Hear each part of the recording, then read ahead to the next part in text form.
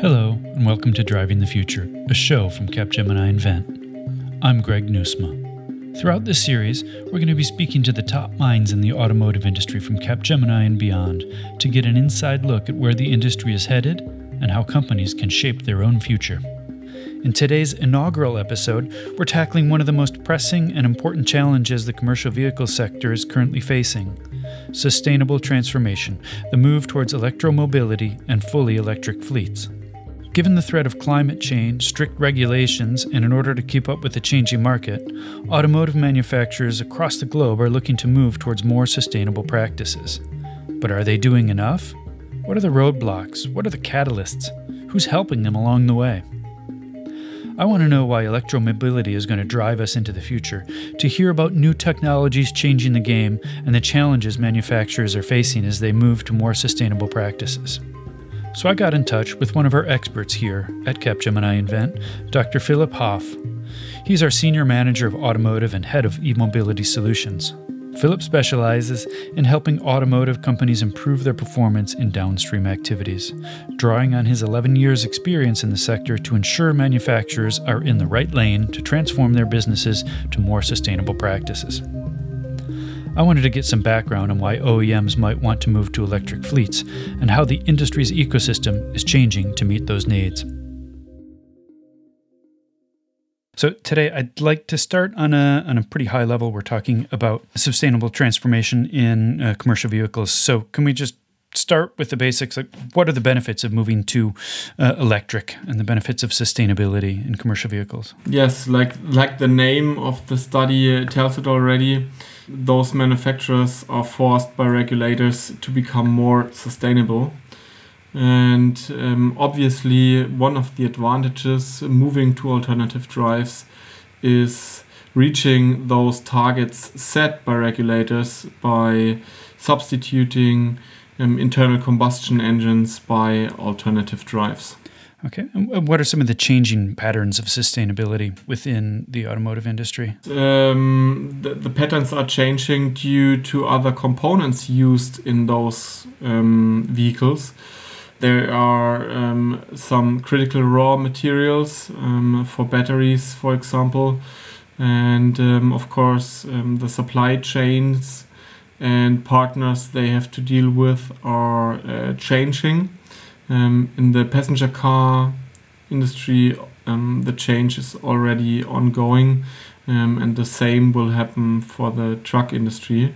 And this is a challenge for those manufacturers. What are some of the timelines for the sustainability targets and the transition to electric? Yes, of course. Like I already said, there are specific targets set by regulators regarding the CO2 emissions of those companies, but they also push themselves by their own technology timelines. And they are really ambitious. So we can expect the first serious electrified trucks on the road. And we are not talking about prototypes, but serious production trucks at 2024, 2025 on the road. Electric vehicles play a key role in the race to reach net zero. They are vital for automotive companies who want to create an effective, sustainable business that builds for the future. And not least for the commercial vehicle sector, where the companies lead, other markets are likely to follow. But given the vitality of moving to more sustainable business models, I wanted to know why some manufacturers were being slow on the uptake to change to electric vehicles. Because of cost, a lack of infrastructure? I asked Philip for his thoughts on this. There are slightly differences between the OEMs. Nevertheless, they are all on the same road, I would say, with different challenges. Why do they have different challenges? Some of those truck OEMs are part of automotive groups where they can use technology already existing within passenger cars and also from the supply chains and partners they can use to get up to speed. Nevertheless, the products are different than passenger cars, and this is quite challenging for truck manufacturers. So for an OEM to move to production of electric fleets, presumably there are some costs involved. From an OEM's perspective, what are some of the costs, or what are some of the factors at play in determining the cost of producing electric? Overall, they have to work with new partners. So their old, or let's say established production networks do not work anymore for every component. So they have to establish new partnerships.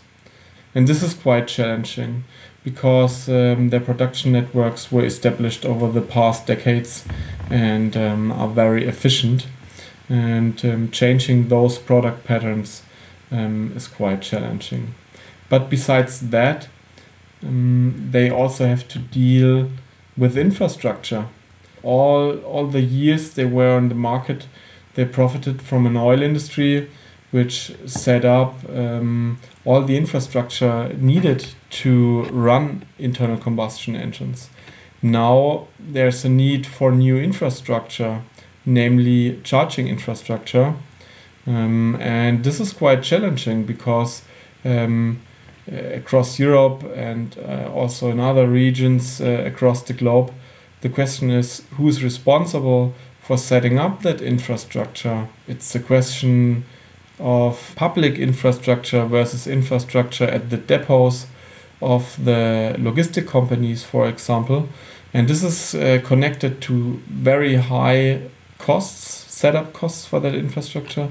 And this is also challenging for them. How far away are we from having the infrastructure for big fleets to run entirely electric? First of all, this will take some decades for changing fleets completely to alternative drives. The question is if this will ever happen, because use cases for medium or heavy duty trucks are quite different.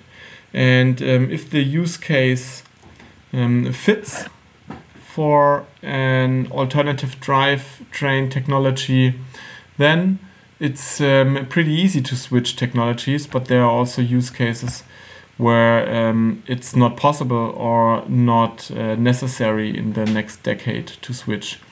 And having that in mind, it can be totally different what the infrastructure looks like, because if you are having use cases that are based on a simple depot charging scenario where you charge your truck, you're in a hub and spoke delivery network, you start your drive cycle in the morning, deliver, for example, groceries to 3, 4, or 5 supermarkets and then return back to your depot. It's quite easy, and infrastructure is easy to set up. When we are talking about public infrastructure, for example, for heavy-duty trucks, this will take quite some time, and especially a lot of infrastructure spent to set up those infrastructures. And are the challenges in getting there related to cost? What are some of the factors at play there, and how do we get beyond them? First of all, comparing a truck with a passenger car, it is obvious that the main difference is the size. So talking about existing charging infrastructure, it becomes clear at hand that it's not possible to make use of existing charging infrastructure for trucks. First of all, because of the power provided, it's not enough to charge trucks. Talking about trucks, we are talking about megawatt chargers, high performance chargers with really high power, whereas for passenger cars, there already exists in parts existing high performance charging infrastructure is quite suitable to refuel your car within 20 minutes. this is not enough for a truck. So it's about power, it's about space, and space along central routes, for example, in Europe. So the main routes need to be electrified. And then it's not only about money and public infrastructure provided by governments and the OEMs. It's also about distribution network providers which deliver the energy to the point where the truck will be charged. It's about the truck stop area providers. It's about the autoroute providers in the respective countries and who is providing the space to install those chargers. And this is quite difficult and not done as easy as it is for passenger cars. Cost and a lack of infrastructure are the key things holding back OEMs from moving to fully electric fleets. But nevertheless, it's a process which is now gathering real speed, especially given new regulations from governing bodies and pressure from non-governmental groups. And with COP26 just around the corner, this issue has never been in the spotlight more than it is now. I wanted to speak to someone from one such group to really get to grips with the issue here, to find out not only the further benefits of electric vehicles to the planet, but to see what the commercial vehicle sector is doing in order to match the stringent regulations being set. So to find out more, I got in touch with Philip Van Heel. He's the Secretary General of AVERE, the European Association for Electromobility. AVERE is the only association representing and advocating for electromobility on behalf of the industry, academia, and EV users at both EU and national levels, and they aim to help support Europe's sustainable transition in order to create zero-emission mobility for all. I wanted to dig a little deeper to get a more regulatory perspective on why some OEMs might currently be choosing to wait before making the switch to electric, while also discussing what new types of vehicles are being utilized once this move has been made. If I'm an OEM and I'm thinking about changing over to an electric fleet of commercial vehicles, and I see how fast the landscape is changing, it might be in my benefit to wait, because if I do it today, it's going to be more expensive and less powerful than if I do it tomorrow or a little bit down the line. So when is the right moment for a company to make the leap to electric? If I can speak on European level, the Commission had set out the new CO2 standards, and if your overall production quota is producing more CO2 than allowed, you get fines per each produced vehicle. So there is no choice to wait. And what I think the biggest nightmare for car maker today is what the customer wants to have. We see the high popularity of SUVs. They're typically a bit heavier, a bit bigger, so asking more energy. So if you translate that in internal combustion engines, they produce more CO2. Of course, if you calculate this, then you need to compensate it somehow. Of course, now I'm talking about passenger cars, but the CO2 measurements also upcoming for trucks and buses. I think for our purposes of our conversation today, we're looking at battery-powered electric vehicles and fuel cell electric vehicles. Can you give us an overview of what these vehicles are and how they work? So typically you have a full battery pack in the vehicle, which can be charged on different levels. Depending the purpose of the vehicle, you also have different charging standards. The bigger it becomes, the more demanding it becomes also on the charging standard, and also the more we need to express the specific need that there is.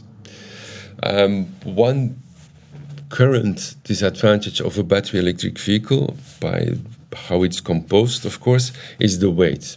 It has been improved already the last 10 years, but the weight is still part of an possible issue, and let's say it like that. It's not always the case. They work really on the energy density linked to the weight as well. The hydrogen cell will produce electricity, So it's also an electric vehicle, basically, because the power, what's on the wheels, is also an electric motor. But the electricity comes from the hydrogen cell, which is also stored at a smaller battery. Biggest disadvantage, in my opinion, at least for hydrogen, is where is the hydrogen coming from? There has been a study published especially on the gray hydrogen, when that is produced indeed coming from gas, and we are still linked with the oil sector. That study said, that it's even better just to use gas power, because producing gray hydrogen has no sense at all. I see the both technologies very complementary, but I have the feeling that it's currently always split from the very people who admire battery solutions. And then you have the hydrogen people, they admire their technology and they don't want to hear of the alternative. It should be a very good mix of both to address, in my opinion, the climate change. And that's what it's about. Picking up on your idea of it should be a mix between the two different technologies, what are some of the best use cases for each of those technologies? I think hydrogen, we really should look to where we cannot electrify with the battery solution. That's for me the simplest way to say it. If you really see on shipping purposes, the really long distance, this you can definitely not do with a battery. Not today. There is cases for heavy duty trucks, long distance. Probably difficult to do that with a battery solution today. So we need also to decarbonize that sector as well. There is questions about planes. What will be the good alternative?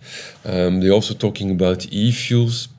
E-fuels is still the question if you can supply enough e-fuels to make a completely switch. We really need to look from a distance to it with peer reviewed based scientific reviews. And go. I keep on doing that all the time. It's not because it's done today that it will still be valid next year. So we need to I keep on going on that process and still keep the focus, the end focus. So it sounds like one of the different use cases which would distinguish between battery powered or hydrogen fuel cell is long distance versus short distance. For commercial vehicles, is payload a consideration as well? Probably, but also there, I think in Europe we are a bit more restrictive than I compare it with, for example, the US.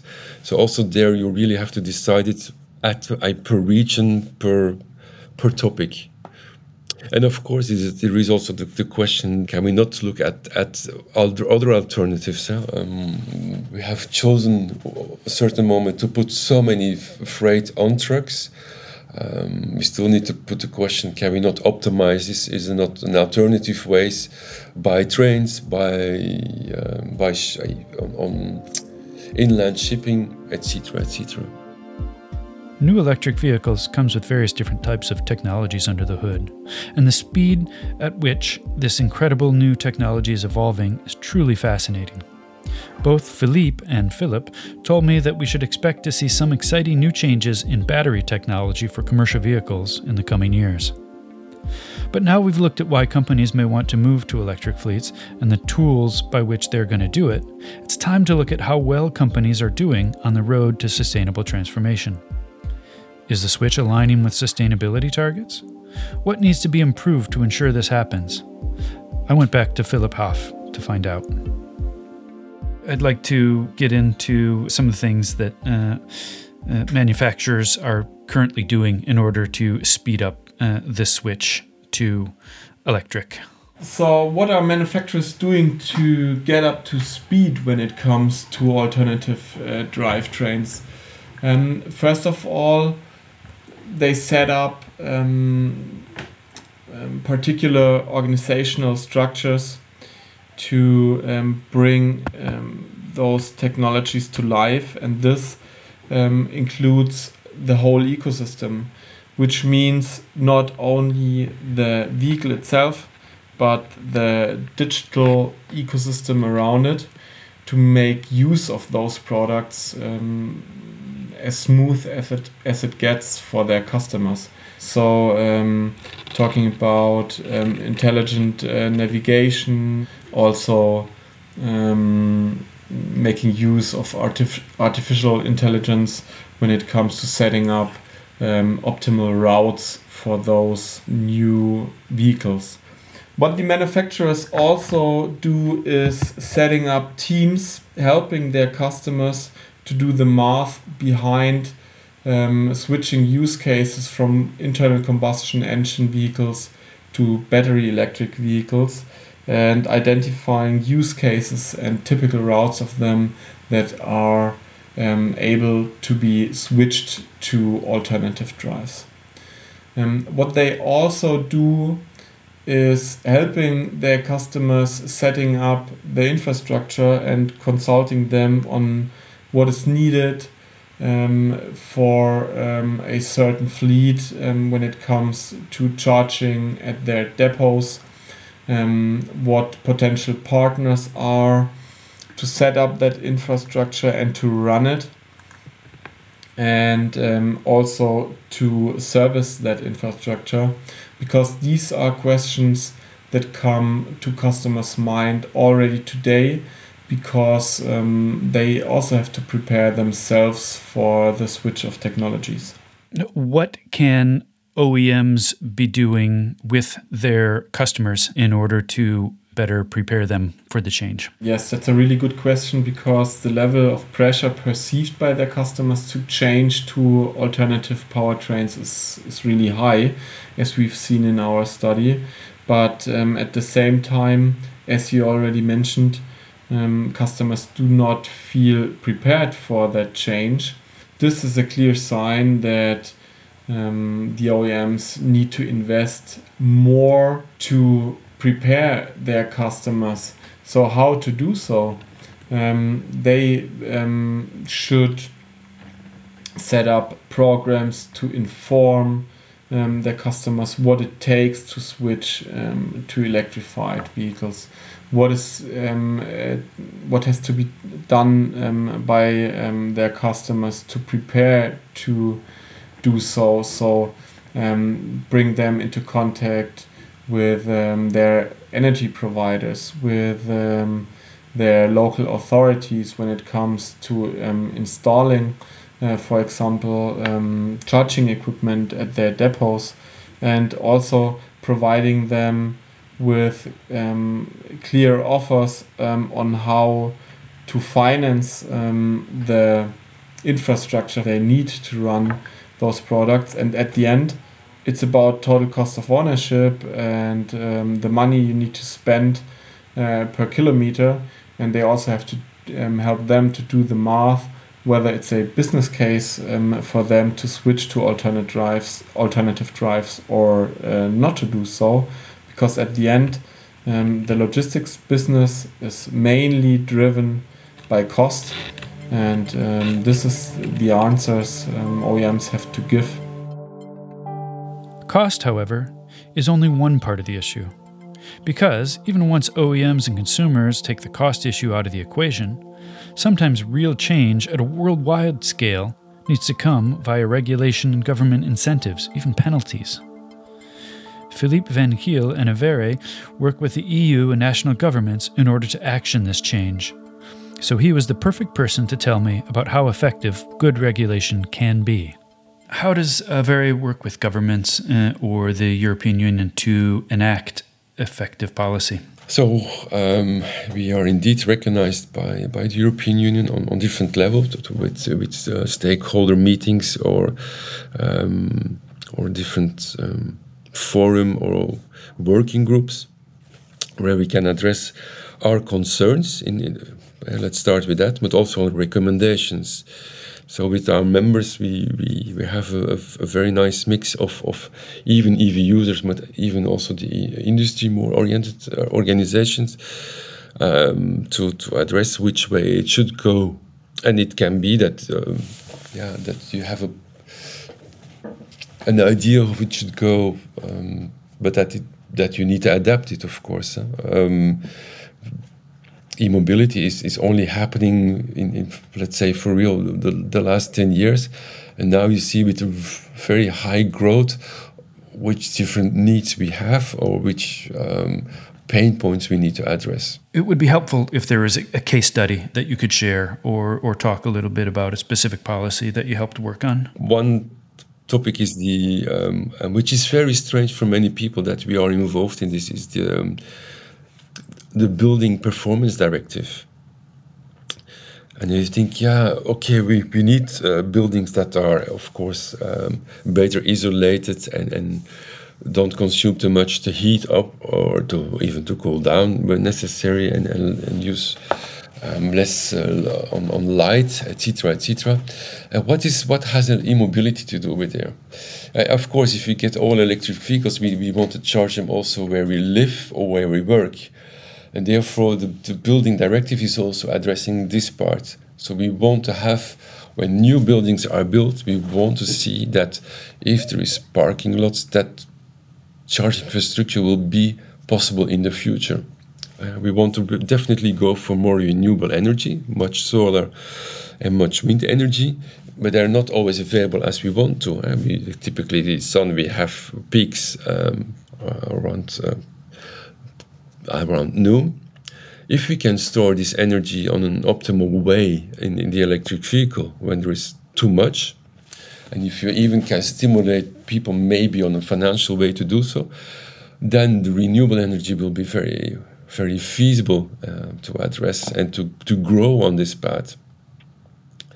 And if you have a lot of electric vehicles, I imagine that we indeed go towards those millions of electric vehicles, and that storage can be used on a high percentage, because we don't use our vehicles as much as we think. But then we can use that energy in that battery as storage, but also in the other way. I can actually, when there is a high energy demand at 6 o'clock in the evening, when everybody comes home and start to cook, I can use my electric vehicle, I connect it to my house, and I can cook on the battery when there is too much energy demand. And therefore the building directive is really addressing that we should connect as maximum possible vehicles when necessary, that we can charge them smart in the first place, and that we also can use them as battery storage, optimize the renewable energy and the energy demand. That's really interesting. So we're not isolating it to the automotive sector. Electric vehicle policy would have implications for other sectors such as utilities as well. Definitely, and that's the biggest change that we faced. Before we had it's the automotive industry, building industry, or energy industry. They were not really talking to each other, and now they have to, and this is one of the biggest challenges. Mm-hmm. Now, in order for them to talk together and work together, that means that there would have to be a new landscape of services for them to be able to talk together and cooperate. Could you talk around some of the services that might be needed in order for automotive and construction and utilities and other peripheral industries to work together? It's all about data. You connect your vehicle to the charging point. There is a handshake, and they exchange data, what's going on. But as I explained already, we will need to address the renewable energy should be stored where possible. This is always also data. So the key of the success here will be actually connect all these things, and this is on a digital way.